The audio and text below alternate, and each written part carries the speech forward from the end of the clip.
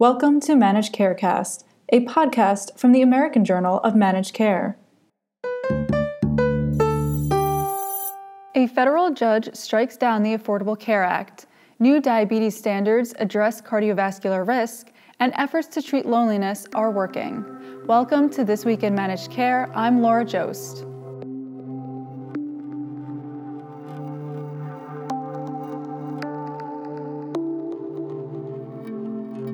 A Texas judge has declared the ACA unconstitutional.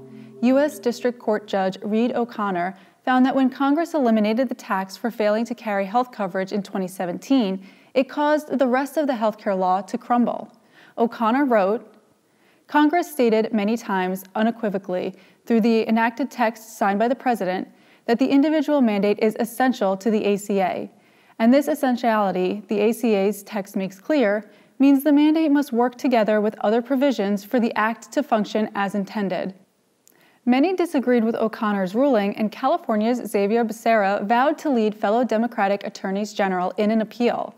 America's Health Insurance Plans, which represents many major payers, opposed the ruling, stating, "The district court's decision is misguided and wrong. This decision denies coverage to more than 100 million Americans, including seniors, veterans, children, people with disabilities, hardworking Americans with low incomes, young adults on their parents' plans until age 26, and millions of Americans with pre-existing conditions."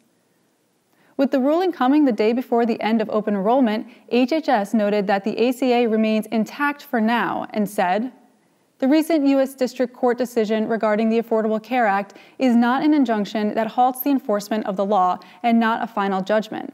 Therefore, HHS will continue administering and enforcing all aspects of the ACA as it had before the court issued its decision."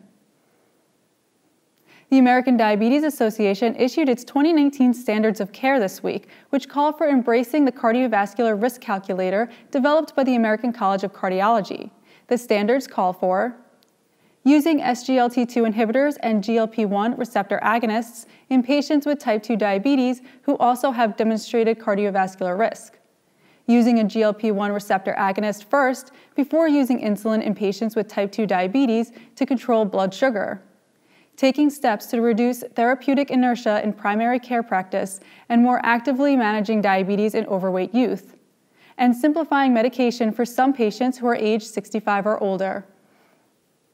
The 2019 standards reflect closer collaboration between the ADA and the ACC a month after the ADA endorsed the ACC consensus pathway for care for patients with type 2 diabetes and atherosclerotic cardiovascular disease.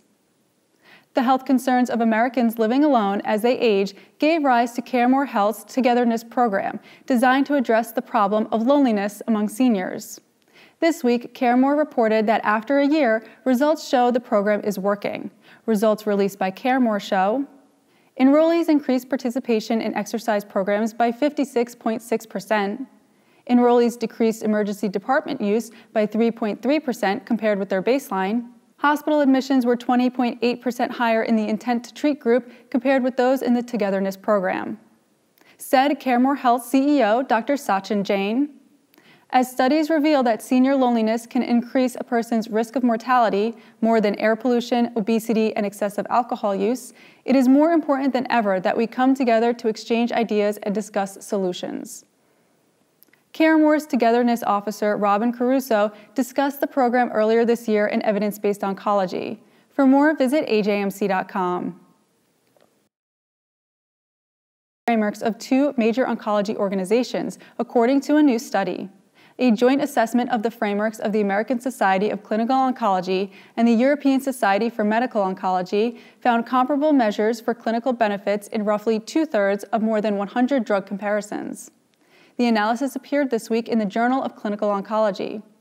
The ESMO Magnitude of Clinical Benefit Scale is used for several purposes, from grading clinical value to guiding public policy, while the ASCO Value Framework is primarily used to aid physicians and patients in shared decision-making. Finally, a new study in the American Journal of Accountable Care finds that chronic opioid therapy for pain treatment other than cancer is associated with increased healthcare spending as well as hospital stays.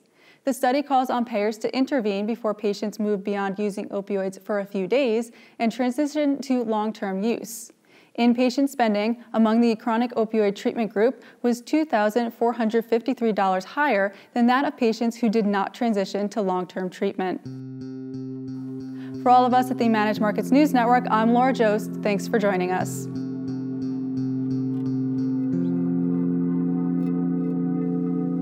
To learn more about any of the stories in this podcast, visit ajmc.com or see the show notes.